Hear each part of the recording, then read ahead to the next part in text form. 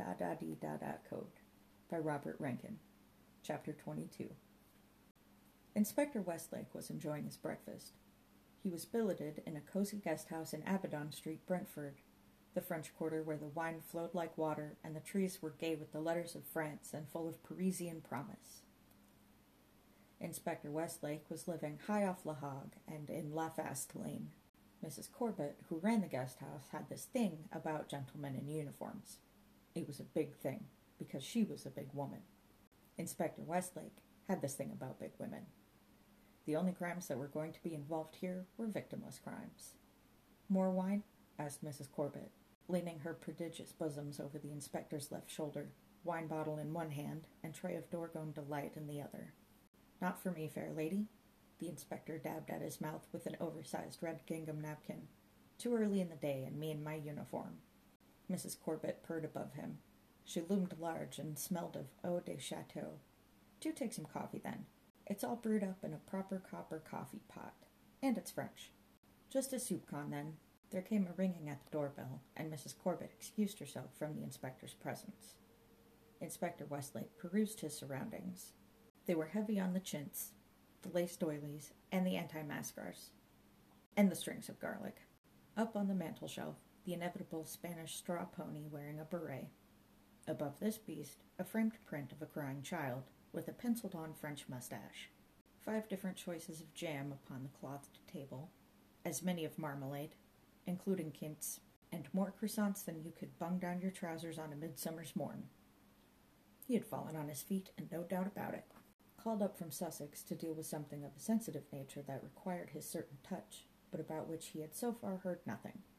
The week had been a worrying one, what with these beheadings, but at least he was away from his wife, a small and mouse-like being whom he had married by accident during an acid trip back in the 1960s, in circumstances that were far too complicated to go into now in any detail. Although he was looking forward to dealing with the something of a sensitive nature, whatever it should turn out to be, he could, in truth, have done without the beheadings. For without the beheadings, he would have had little to do and could have spent more time here in his billet.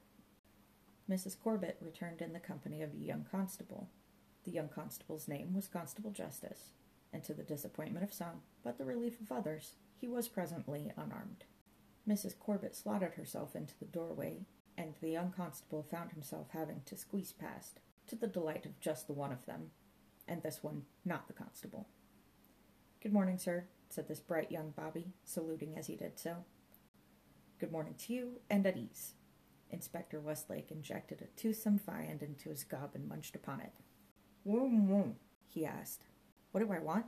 asked the constable, who prided himself in his knowledge of Esperanto. "I have been dispatched post-haste from HQ to pick you up in the car, sir, having first delivered this to you." "And what is this?" "An official letter, sir. Government sealed, for your eyes only." "Whoom," said the inspector, his gob refilled and his interest tweaked. The constable handed over the letter and saluted once more. "Do you want me to wait in the car, sir?" he asked. No. Sit down, constable. Have a cup of tea." The constable's eyes turned towards the obstruction in the doorway. A certain look of fear came into those eyes. A bead of perspiration appeared on the forehead, slightly south of the helmet. "I'll wait in the car, sir, if you don't mind." "And, sir?" The constable leaned low and whispered, "Could you please ask that woman to move out of the doorway? She pinched my bum when I came in." Inspector Westlake shook his head sadly. "Might I have some more toast, do you think?" he inquired of Mrs. Corbett.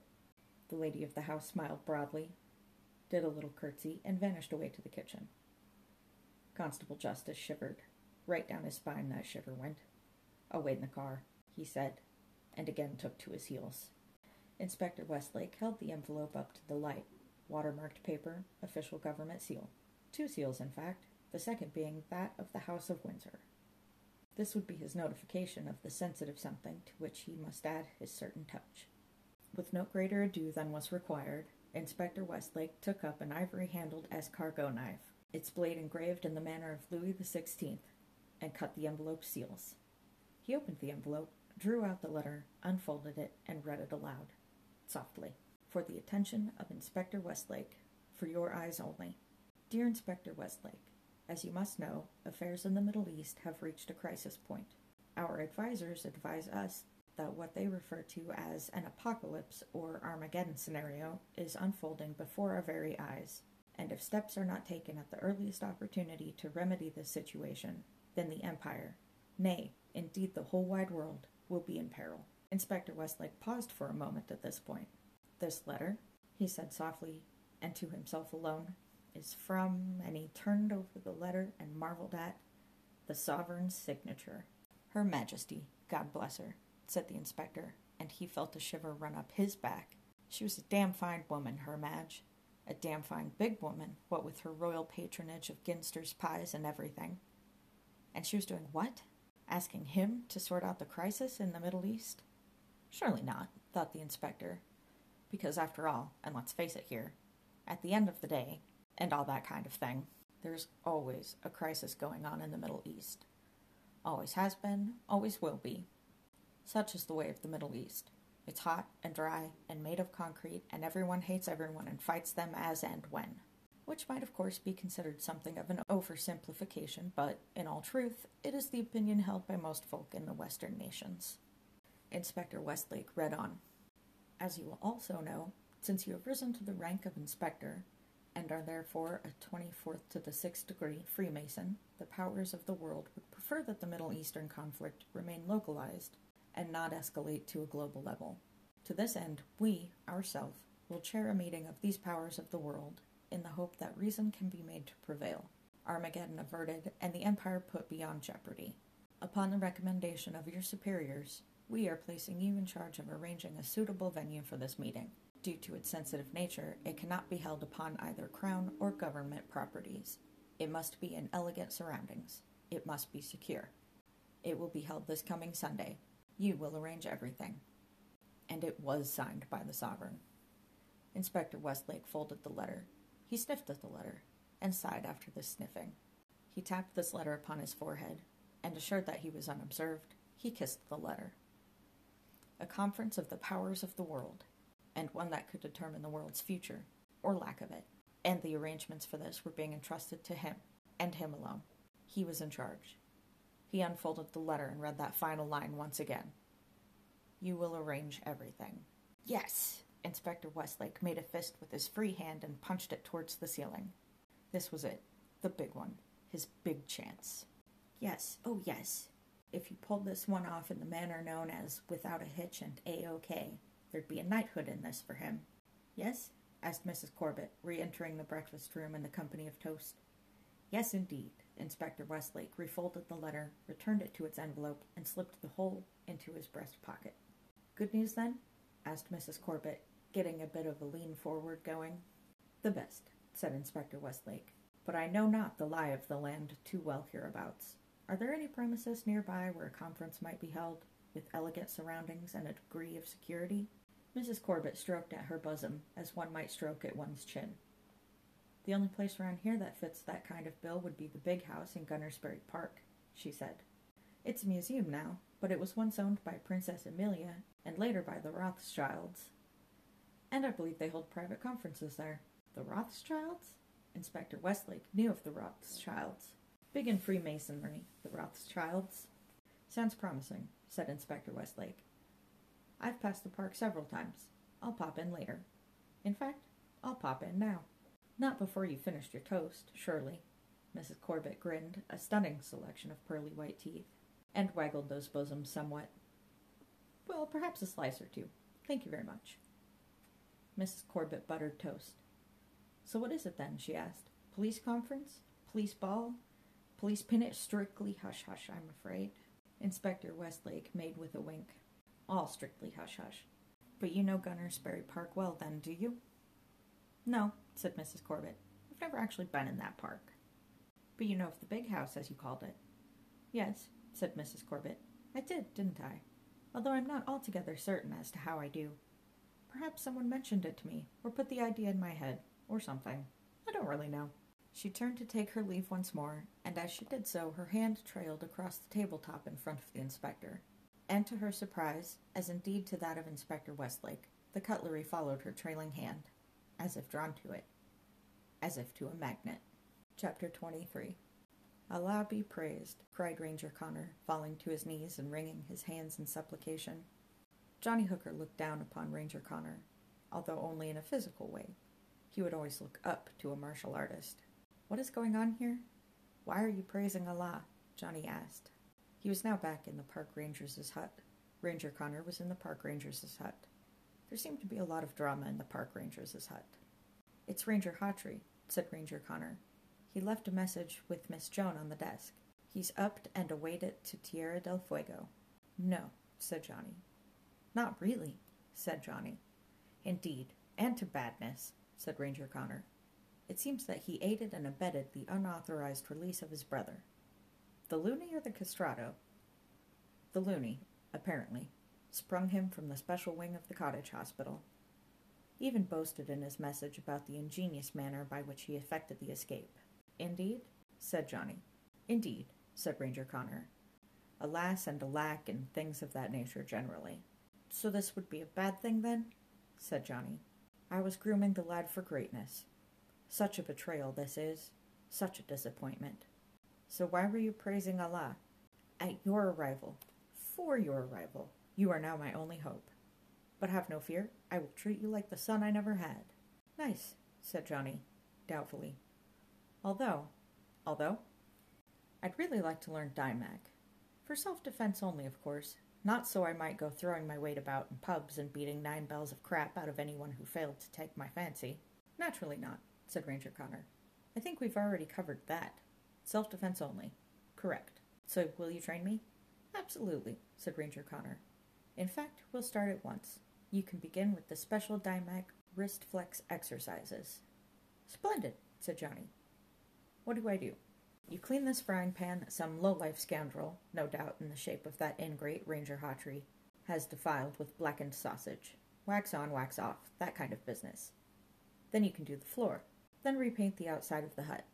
Then, perhaps I don't want to learn Dymac after all," said Johnny. Ranger Connor shook his head. "You can't back out now," he said. "You asked me to teach you? That's as good as taking a blood oath. Will I be able to maim and disfigure with little more than a fingertips pressure by lunchtime?" Johnny asked. "No," said Ranger Connor. "Don't be silly." "Sorry," said Johnny.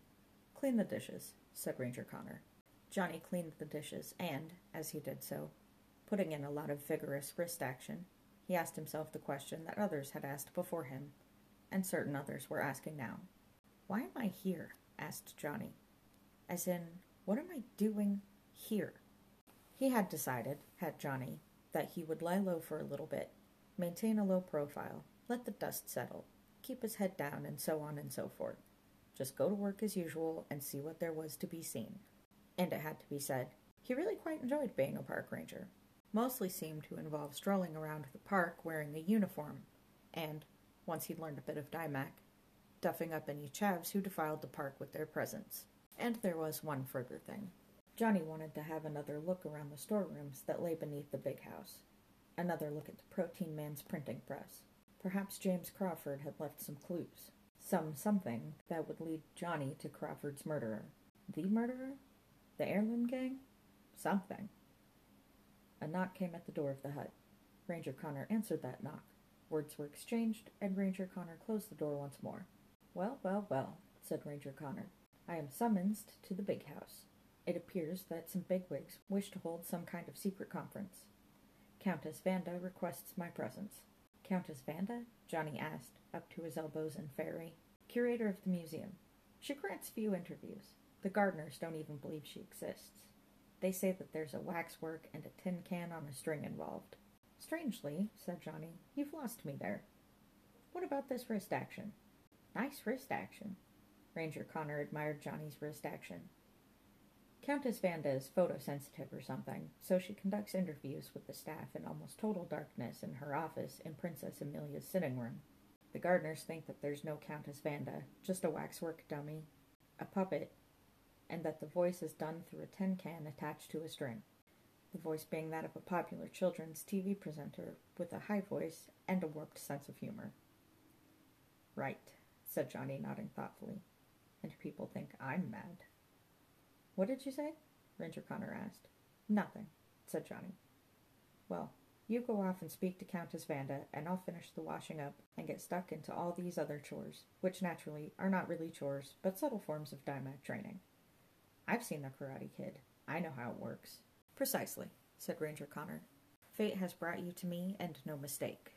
Johnny splashed on in the sink, and Ranger Connor, like Elvis before him, left the building. Although obviously Elvis didn't leave this particular building. Obviously. Johnny whistled Heartbreak Hotel, dried his hands, and having given Ranger Connor sufficient time to be on his way, slipped off to the big house himself, through the entrance hall, then down the secret passage to the storeroom, although Johnny slipped through the entrance hall, unnoticed by Joan, who was doing her nails and watching daytime TV. He slid back something or another and entered the secret passage, which was where the although came into it. Although, thought Johnny, although I do want to look at that printing machine, I'd also rather like to have a look at this Countess curator. She was obviously a new curator, as the one who had done the curating when Johnny's father had first brought Johnny to the museum had been an ancient named Stan, who smelled of model train sets and carried himself in the kind of fashion that wasn't the fashion anymore. And secret passages led in all kinds of directions, and all these kinds of directions were remembered by Johnny. So Johnny crept and skulked along the light of Ranger Hawtrey's torch, tunneling the darkness before him. Smells of ancient plaster and dust and pigeon poo and rat's muck and mildew. And gently creep and gently skulk along, and up this time rather than down. And Johnny shone the torch before him and found that little hatchway affair, switched off the torch, and removed the hatchway affair. The hatchway affair lay behind a portrait of Sir Henry Crawford, many times great-granddaddy of the recently deceased James. This portrait hung over the fireplace in Princess Amelia's sitting room, and the little hatchway affair removed the eyes from the portrait to be replaced by the eyes of Johnny Hooker, just like in those old-fashioned movies, which sometimes starred Bob Hope. And didn't you always want to live in a house with a secret passage and a big portrait with the removable eyes that you could peer from behind all secretive-like? You didn't? Well, shame upon you. Johnny Hooker always had, and he was loving this. He had to do some getting accustomed. The room was in mostly darkness. A single shaft of sunlight slotted down between the curtains and fell upon the now naked head of Ranger Connor. "Ah," said Countess Vanda. "My word," who had his cap off. Johnny could not see Countess Vanda. He could hear her, though. "Ranger Connor," she said, "one hears good reports of you." "Thank you, ma'am," said the ranger. "And one hears so many bad reports nowadays, so much trouble and strife in the world. So dispiriting."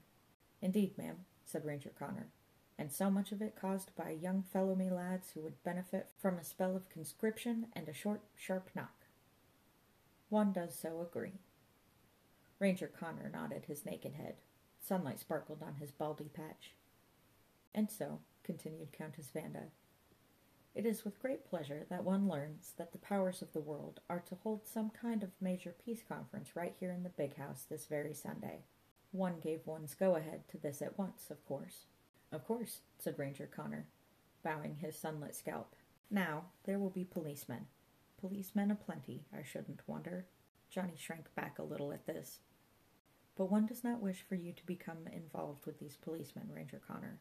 Common folk are these. I wish you to form your own security force. How many rangers do you have under your command? 20? 30?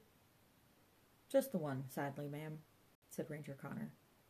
"We were cut back in the last financial year. The choice, I seem to recall, being between rangers and a new carve the chairman of the borough's Parks Committee," said she, too. "It's probably a bit 11th hour for me to take on any extra manpower," said he of the sun-bathed bonds. "But I'm skilled in the martial arts, and I do have a good man under my command, even if he is a bit of a weirdo." "Weirdo?" whispered Johnny. "Then be my eyes and ears. Stay away from the policemen, but keep an eye out for trouble. The threat of terrorism is ever present. Anything suspicious, report directly to me. Which is to say, to one. Do you understand?" "I do," said Ranger Connor. "I was wondering, ma'am, this conference, it will involve heads of state, will it?" "It will." "Including our head of state?" "Her Majesty?" Countess Vanda paused, and it was a long, silent pause. "Her Majesty will be present," she said, and when done with pausing, "which is why great trust is being placed in you. Policemen are buffoons. No threat must come close to the monarch." "I see." And Ranger Connor nodded. So will it be permissible for me to tool up, as it were? Carry a weapon, concealed or otherwise? On this occasion, yes. Splendid. Ranger Connor rubbed his hands together. Can I help myself to something from the stores? As long as it does not leave the park. Splendid. Now leave me. I have much to do. Yes, ma'am. Thank you, ma'am. And backing away and rubbing his hands together once more, Ranger Connor left the room, closing the door behind him. Johnny Hooker drew back his eyes and prepared to replace the hatch. A flicker of movement caught his attention. Johnny Hooker paused. Countess Vanda had risen to her feet, possibly from behind a desk or a table. Johnny was unable to see. But he caught that flicker of movement, and now he caught also her profile. Caught itself in that shaft of sunlight. And Johnny Hooker noted well that profile, because he had seen it before. The darkest of hair, the greenest of eyes, and the sweetest of noses. A profile he'd seen so recently. That of Nurse Hollywood. Chapter 24. Hit the ground running and head for the hills, buddy boy. Mr. Giggles was most emphatic. Johnny shook his head. The peelers, said Mr. Giggles. The bill, the filth, the fuzz, the buggers in blue. They'll be crawling over every inch of this place come lunchtime. You think? Said Johnny. I know, buddy boy. And don't buddy boy me, please. Away, said Mr. Giggles. Sprightly, on your toes.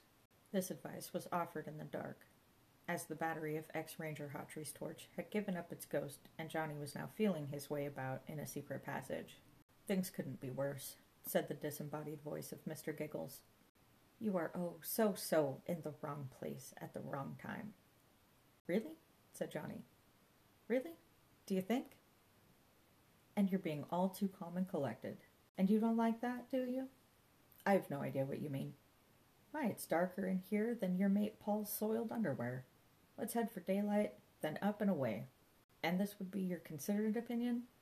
Take my advice, said Mr. Giggles. I know what's good for you. It's interesting, isn't it? Whispered Johnny. The occasions when you choose to speak, and those when you do not.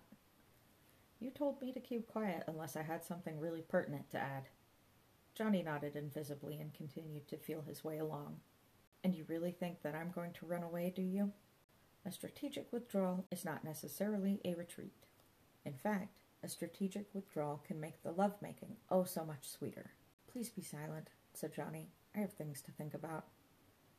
No, you don't. No things at all. Johnny stopped and spoke with a certain sharpness in his voice. I think that I do, he said. You are not going to suggest this is coincidence.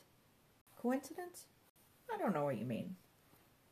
That I am here, and that what is clearly going to be a most important meeting of, how shall I put this, the controllers of the world, is going to take place here on Sunday. And what would such a meeting have to do with you? Oh, come on, said Johnny. That is somewhat disingenuous.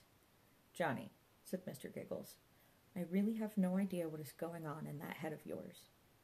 Is it all that gibberish Harry Hawtrey spun you? That you are some lone hero upon a sacred quest? What do you think is going to happen here? Are terrorists going to menace the conference? Are you going to do a Bruce Willis and save them? You don't even own a vest. I didn't mention terrorists, said Johnny. Where did you get the idea of terrorists from? Well, if not terrorists, then what? You are doing all the theorizing, said Johnny. I haven't said anything except that I do not believe that this is a coincidence. Perhaps I am being somewhat self-obsessed, but I do believe that at last my life has some kind of purpose. It does. You're a good musician. Tell you what, go back to Paul's and spend the day there, then do the gig tonight. What do you say to that? And tomorrow? A holiday abroad. I think not, said Johnny. To quote you, I think I'll stick around for a while. Ah, and Johnny pushed upon a panel. I think we're in the storerooms. And they were. Now, said Johnny, entering a storeroom and sliding the secret something that disguised the passage's entrance back into place, I'd like to take another look at that printing press. Johnny opened box after box with Mr. Giggles tut-tut-tutting. Why? Asked Mr. Giggles.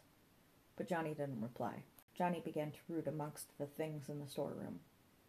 I don't know why you're wasting your time with this, said Mr. Giggles. So you think I should get out of here at once? Absolutely yes. Then I'll continue to search about. Simply to be contrary? If you have nothing pertinent to add?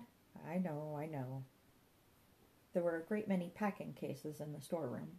Johnny took up a crowbar that lay, as they so often do, handily near at hand, and attacked the lid of the nearest.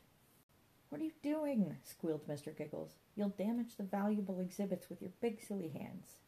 Not exhibits, said Johnny.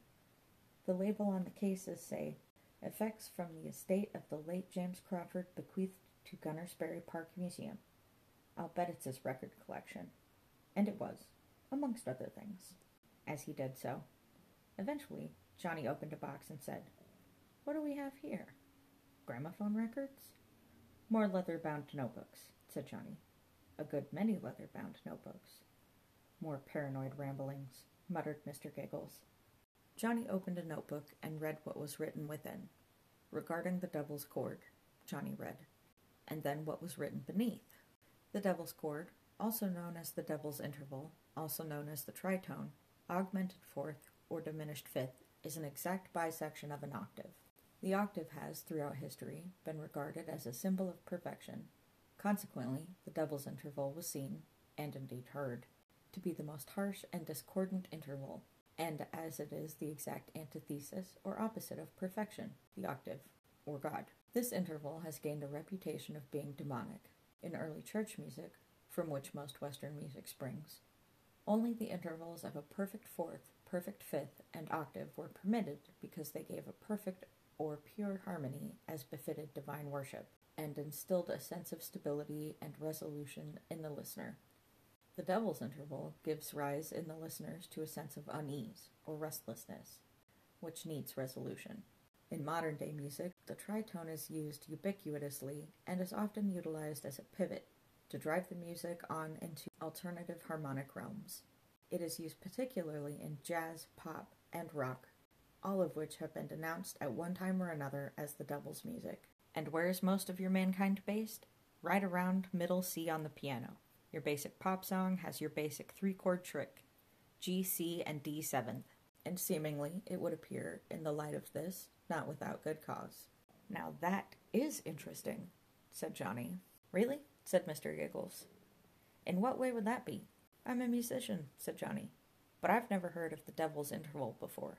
But thinking about it, it's used in all kinds of atmospheric music, like background music in horror films. It's used in the title sequence of The Simpsons, said Mr. Giggles. So you know all about the Devil's Interval? I know about most things, said Mr. Giggles, which is why you should pay attention to what I say to you. You'll find that the Devil's Interval is mostly used in the lower registers of the tonic scale. Your heavy metalers sing in deep, deep voices, don't they? Johnny nodded. They did. Because big, deep bass notes are associated with evil, way down deep, like the location of hell. And angelic voices are high, your sopranos and your castrati, of course, voices soaring up to heaven. And right in the middle, halfway between heaven and hell, you have mankind, right here on earth. Popular music, middle-of-the-road music, music of the range music, music of the common man. And they'll have all your da-da-dee-da-da in them somewhere. It's the heartbeat of popular music, a tonal key that opens a musical door. I'm impressed, said Johnny. You're actually talking sense there. It's elementary stuff. Any music student could tell you all about it. I'm going to borrow it.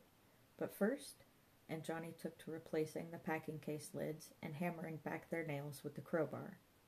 Best not to leave any evidence that any crime has been committed here, eh? Then I'm not impressed, said Johnny. Thanks for putting me straight. Mind you, said Mr. Giggles, there's always a spanner in the works, as it were.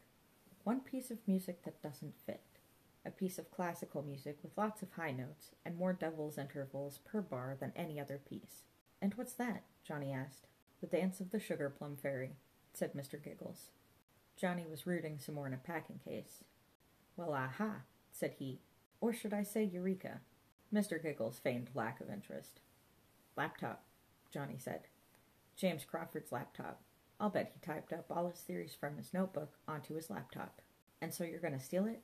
And as luck, or fate, or coincidence, or whatever would have it, just as Johnny had hammered the last nail into place. What is that? said Johnny, and he listened. A key was being turned in the storeroom door. Up and away, whispered Johnny, and he took to the secret passage. 2 men entered the storeroom. One was young and firm and assertive. The other was older and complaining. I'm not a porter, this older one complained, and Johnny knew that voice. I'm a park ranger, said Ranger Connor, and it's not my job to shift boxes about. How very unpatriotic of you, said the younger man. Johnny didn't recognize the voice, and he couldn't see the younger man, so he couldn't see that he was wearing a black suit, black tie, white shirt, black shoes, and dark sunglasses. He spoke with the accent known as posh. He spoke with the voice of authority. I commandeered you as you were leaving the big house because you carry yourself with military bearing. Yes, flustered Ranger Connor. Well, and I said to myself, this chap looks like a Sandhurst type, probably here on special ops. Well, went Ranger Connor, with a tad less fluster, give him a task that is top priority, and a man such as this can be trusted to carry it out. For Queen and country, don't you know? Well, went the Ranger, fluster-free. Item in one of these cases required. Very important. Security of the crown and all that sort of thing. Just require you to go through the crates, fish the fellow out, and bring it up to me. I have some business with the woman on reception desk. And I'll just bet I know what kind, thought Johnny. Well, went Ranger Connor once more. Laptop computer jobby, said the young toff. Whip it out of the crate and bring it up to me. Ranger Connor grunted. Top man, said the toff. One try left, said Mr. Giggles. Get it over with and let's get going. Johnny didn't hear him say it, though, for Johnny had made a strategic withdrawal along the secret passage and out of the big house, and was now sitting beside the ornamental pond, opposite the door of Temple, with the laptop open on his lap. You'd best throw that in the pond, advised Mr. Giggles. You're bound to get caught with it and be taken off to prison. Password, said Johnny. I need the password. Mr. Giggles whistled Jailhouse Rock. Now what would his password be? Johnny asked. Smelly Willy, Big Hairy Bottom Burps? Bum poo? Said Mr. Giggles. And you complained about toilet humor lowering the tone. Just trying to lighten the situation as you're clearly doomed. Throw it in the pond and let's be away. Johnny tapped in letters. His guess was rejected. You only get 3 tries, said Mr. Giggles. I know, said Johnny, who thought hard and tried once more, and failed. Johnny drummed his fingers on the laptop. One more try was all he had. There was no telling what secrets on the laptop might yield up. None at all, in all probability. But no, that couldn't be right. The chap with the posh voice wanted the laptop. Security of the crown, he'd said. There had to be answers. Some key that would open some door. Johnny smiled and tapped letters into the keyboard. The laptop screen lit up, and Mr. Giggles said, Oh, piece of cake, said Johnny. Luck of the damned, more likely. Well, you inspired it, said Johnny, with your talk about popular music, music of the common man, a tonal key that opens a musical door. Mr. Giggles groaned, and Johnny said, That's right. Da-da-dee-da-da, said Mr. Giggles. Da-da-dee-da-da, said Johnny.